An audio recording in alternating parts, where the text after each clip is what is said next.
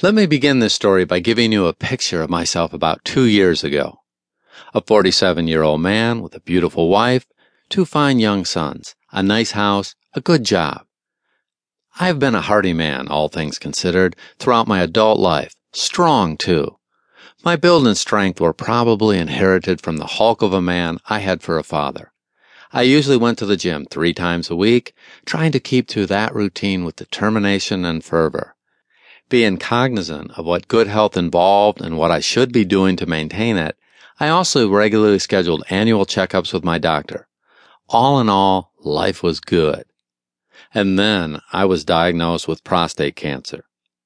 In the course of my treatment, I learned many things about physical exams, about hospital procedures, and about the effects of surgery. I learned that worrisome thoughts and emotions can be just as hard to fight as physical disease. Doctors, if you are fortunate, tell you a little about what they're doing, about what to expect. There's a lot they don't tell you. Mostly, you have to find out on your own.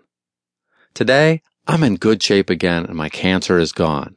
But I want to tell you what I found out along the way, and hopefully by the end of my story, you will be properly informed. I might even scare you into taking some steps you are avoiding. That's all right.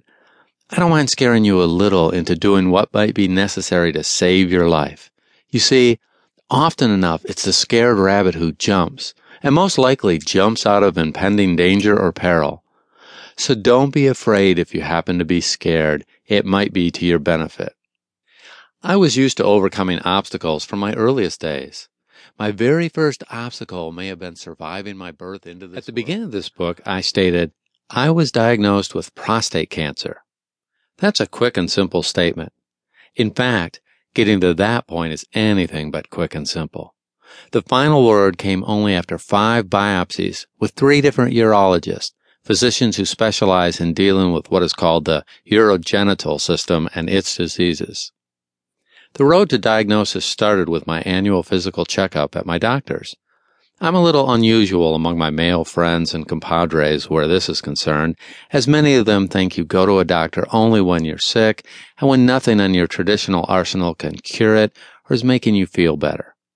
On this particular visit, blood work, that's when a doctor takes a small sample of blood and sends it to be analyzed for possible problems like high cholesterol and diabetic tendencies, revealed that my prostate-specific antigen, PSA, level was high. The PSA is a protein substance secreted by the cells of the prostate, a gland that surrounds the urethra at the base of the bladder. Fluid from the prostate is discharged with sperm. PSA levels indicate when something is wrong with the prostate and have been extensively used to screen for cancer. But there wasn't much cause for alarm right then, as the doctor explained my high reading could have resulted from other factors, like an inflamed or an enlarged gland. To be on the safe side, however, he recommended that I be checked out by a specialist, one of those urologists. I had no way of knowing at that point that the curtain was just rising on this play, and there was a long journey ahead of me. A difficult journey, a journey through the cracks and crevices of prostate cancer. My first examination and biopsy to determine if I had cancer was soon in the works. Forget all the medical terms here. Let me tell you man to man what is involved in a prostate examination and biopsy and related tests. Bend down low, fellas. Pull up a seat. Gather in the amphitheaters. Pour a drink, maybe a stiff one, because you might need a little support as I take you through the experience. The prostate examination. The urologist I saw came into the examining room and greeted me as a new patient. He instructed me to strip from the waist down and lie on the table in a fetal position with my butt slightly hanging off the side. Strapping on a pair of surgical gloves, he readied himself for the examination.